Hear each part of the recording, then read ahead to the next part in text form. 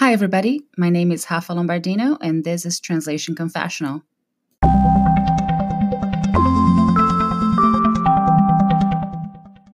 This episode is brought to you by Shopify. Forget the frustration of picking commerce platforms when you switch your business to Shopify, the global commerce platform that supercharges your selling wherever you sell. With Shopify, you'll harness the same intuitive features, trusted apps, and powerful analytics used by the world's leading brands. Sign up today for your $1 per month trial period at shopify.com/tech, all lowercase. That's shopify.com/tech. Translating for the IT industry. Last week, I had an Instagram Live with Laila Rezende Compan, translator, subtitler, and creator of Tradutores Iniciantes, a blog, Instagram account, and YouTube channel dedicated to beginner translators in Brazil. She invited me to be in one of her weekly live interviews, and we talked about IT translations. At first, I thought, what am I going to say about specializing in translations for the information technology segment? It sounds so boring. Then I remember that even though it's something that I've been doing for over 20 years, and it seems so commonplace to me, people who haven't had the experience of working with this kind of material most likely would have questions about what it's like to work with IT translations.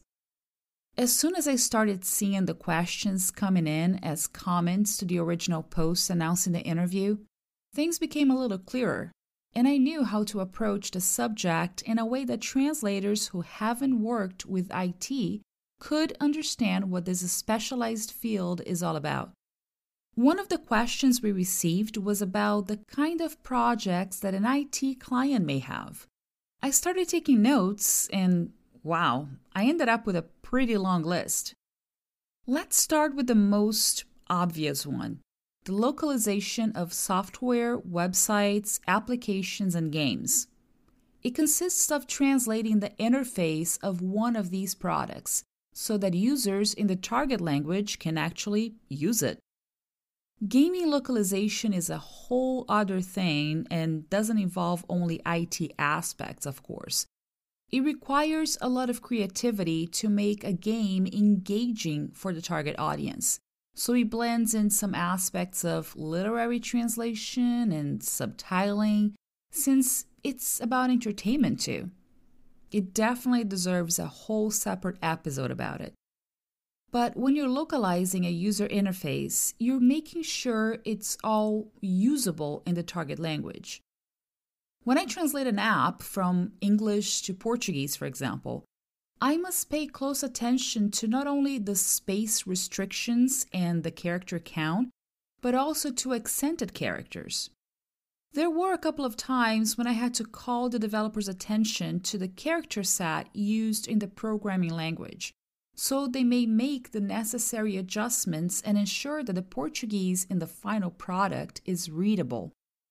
This kind of material usually comes in a PO or an XML file, or HTML for websites. They're easy to import to most CAD tools, and usually all the programming part, all the coding, can get isolated or locked, so translators don't touch any of that. Otherwise, we can break the program, because we only have to translate the actual commands, the messages that will be shown on the screen for users to see. There are other cases when developers who live in a world of their own insist in exporting the coding to an Excel spreadsheet and create different columns for each language the program, app, or website will be localized in. That's a translator's nightmare. Really, because Excel isn't meant for us to type translations into. You know how temperamental those spreadsheet cells can be. But that's how developers think they can get a visual of how one command or string in English will have to appear in the target language. So they want that kind of visual for side-by-side comparison. I try to tell them that they can do the same in Word by arranging a page as landscape and creating a table with different columns. It's not ideal, but it's much easier to work with a DocX than an XLSX. But it's usually to no avail. They just don't listen.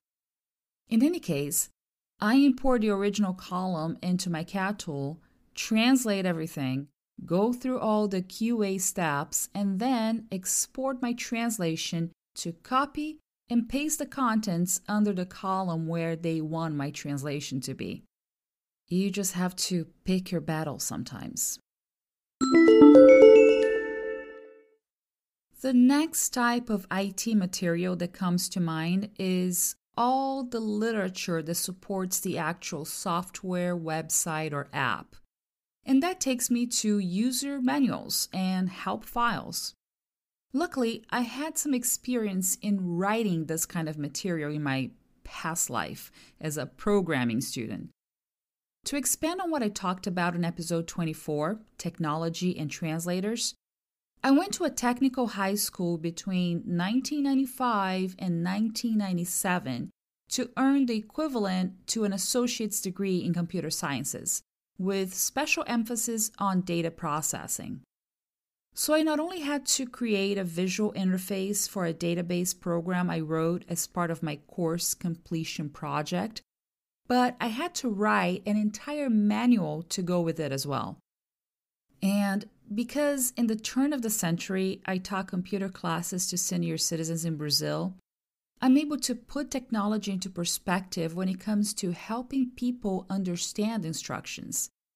So when I translate manuals and help files, I use the simplest language possible. I really try to make it straightforward and always think about the lowest common denominator, lowering the bar for users who may not be familiar with a concept or something else that could get in the way of understanding what the instructions actually are. In other words, you can't assume people already know what to do because technology has been a crucial part of our lives. Another type of document I receive for translation, which kind of goes with user manuals and help files, is employee training programs. So think about the corporate world and how several multinational companies have employees worldwide. Well, these companies use internal systems in their offices and plants, so they need to make sure that all employees know how to use these systems to complete their tasks properly. When translating this kind of material, I really pay attention to the language register because it has to be understood by business executives and workers on the factory floor alike. I've seen my share of bad translations and even badly written original material when it comes to translating this kind of training. On one side, you have corporate language and all those Lean Six Sigma concepts about work performance. On the other side, you have engineers and developers who, like I said, live in their own little world and sometimes are not clear enough in explaining how their products are meant to be used. So it's a fine line between sticking to the original message, which you always have to do as a translator, but writing your translation in the clearest possible way that will be consumed easily at different levels of the corporate ladder. And all of this corporate talk leads me to another kind of IT material I translate very often: cyber security. Employees must be very careful when using a company phone, tablet, or laptop that they get to take home, for example. So there's a lot of opportunity in translating training materials on how to keep devices protected and practice safe online behavior. Check back last week's episode on online scams for some information on bad things that can happen online. I've translated several documents about encrypting files, keeping data safe, how long documents may be stored in a company server before they must be deleted, and that all goes with the General Data Protection Regulation, or GDPR, which you must have heard a lot about when it first came into effect in 2018 in the European Union. It regulates how personal data is processed and transferred outside the European Economic Area. I've translated a lot of content about that, and I am still updating some privacy policies and terms of use from clients who had to edit their original material to comply with the GDPR when users must provide personal data online to them. Another day is here, and you're ready for it. What to wear? Check. Breakfast, lunch, and dinner? Check. Planning for what's next and how to save for it? That's where Bank of America can help. For your financial to-dos, Bank of America has experts ready to help get you closer to your goals. Get started at one of our local financial centers or 24/7 in our mobile banking app. Find a location near you at bankofamerica.com/talktous. What would you like the power to do? Mobile banking requires downloading the app and is only available for select devices. Message and data rates may apply. Bank of America N.A., member FDIC. Are you ready to take the next step in your translation or interpreting career? Perhaps you're just getting started and would like to find out how to get more business from direct clients and agencies. Or maybe you're an experienced professional looking to diversify into an area such as voiceover or audio-visual translation, or even specialize by brushing up on your medical terminology. Whatever your needs, Pros.com Training has you covered. We offer interactive courses that will take you from A to B. In other words, taking a course will help you to acquire a new skill, one that is designed to enable you to get more work or to achieve more success. We also offer email support and group coaching sessions to help you along the way. One thing's for sure, it's not a journey you need to take on your own. The question is, are you ready to invest in yourself? Take action and start learning today. Your future self will thank you for it. Visit training.pros.com to get started. When you need mealtime inspiration, it's worth shopping Kroger, where you'll find over 30,000 mouth-watering choices that excite your inner foodie. And no matter what tasty choice you make, you'll enjoy our everyday low prices, plus extra ways to save, like digital coupons worth over $600 each week. You can also save up to $1 off per gallon at the pump with fuel points. More savings and more inspiring flavors make shopping Kroger worth it every time. Kroger, fresh for everyone. Fuel restrictions apply. Some other materials related to IT that I've translated this past couple of decades include hardware specifications, like different kinds of hard drives or peripherals that someone can buy, and also software comparisons, so people can choose the option that works best for them. That kind of material can go into tech journalism because there are several articles out there that specialize in reviewing computer-related products and technology in general.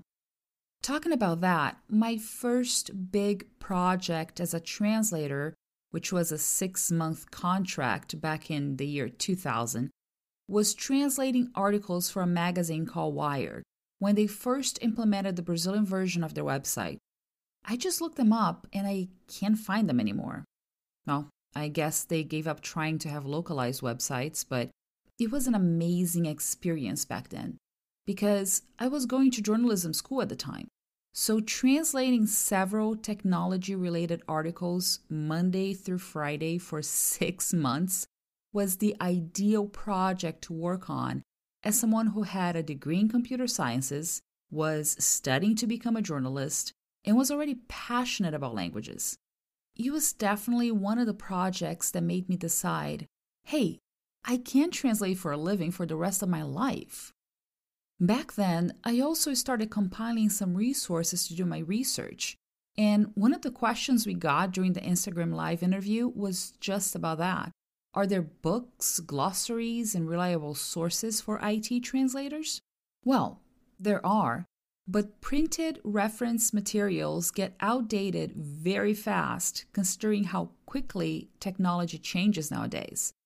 So it's best to go right to the source and research the literature made available online by tech companies like Microsoft, Apple, IBM, Dell Technologies. Most of these companies have PDFs or online references with terminology they use in their own products and services. So it's easy to stick to the terms that everybody's used to seeing in the IT materials. And the fact that IT companies may have localized websites into other languages provides a wealth of information as well. One of the other questions we had during the Instagram Live interview was whether there's room for creativity in IT translations. Well, the quick answer is no when you're thinking about clear instructions, interface localization, and technical terminology. That's why I went into book translations and subtitles, because I needed a more creative outlet after years of translating technical materials. Still, I guess there's a level of creativity when it comes to translating phone directory messages and surveys, for example.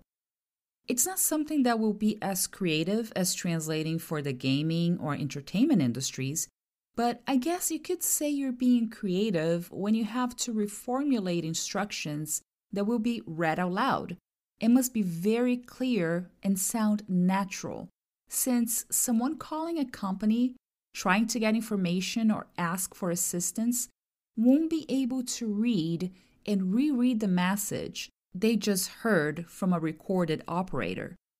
One of the latest examples I had of that was translating an article about how the IT team working at a hospital put together a phone directory system to help callers get information about COVID-19 and select the correct screening options so that the medical team could make decisions about their care.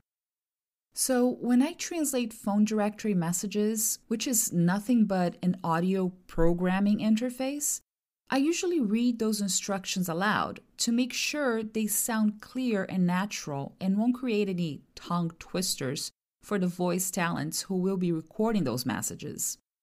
As a voice artist myself, I know how frustrating tongue twisters can be. And when I mention surveys, I'm talking about those questions you get to answer online when companies want to know how happy you are with their products and services. It requires some level of programming because if you answer X, then you'll be shown the next relevant question and skip anything on that questionnaire that is not applicable to your answers. So I've seen the behind the scenes in that kind of translation and the programming that goes into structuring questionnaires correctly to collect consumer feedback. Very often, this is the kind of material that comes in a Word document full of tags to hide the coding behind the questions and answers. Or worse, it comes to me in an Excel spreadsheet. Still, I get to be creative when translating the material because I keep the target audience in mind. In my case, it's Brazilian consumers who will be answering those questions. It helps me to think about surveys written originally in good, natural Brazilian Portuguese and avoid everything I see in badly translated surveys that potentially make people scratch their heads before they understand what they're supposed to be answering. And sometimes creating a natural translation takes a lot of creativity.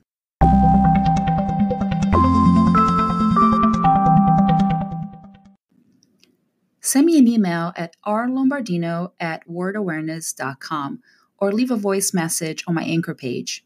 If I get enough feedback and voice messages, I can go back to the subject and post a special podcast episode with everyone's opinion on this very same theme. By the way, my Anchor page is anchor.fm/translation-confessional. I look forward to hearing from you. Stay tuned for weekly episodes and subscribe to Translation Confessional through your favorite podcast app.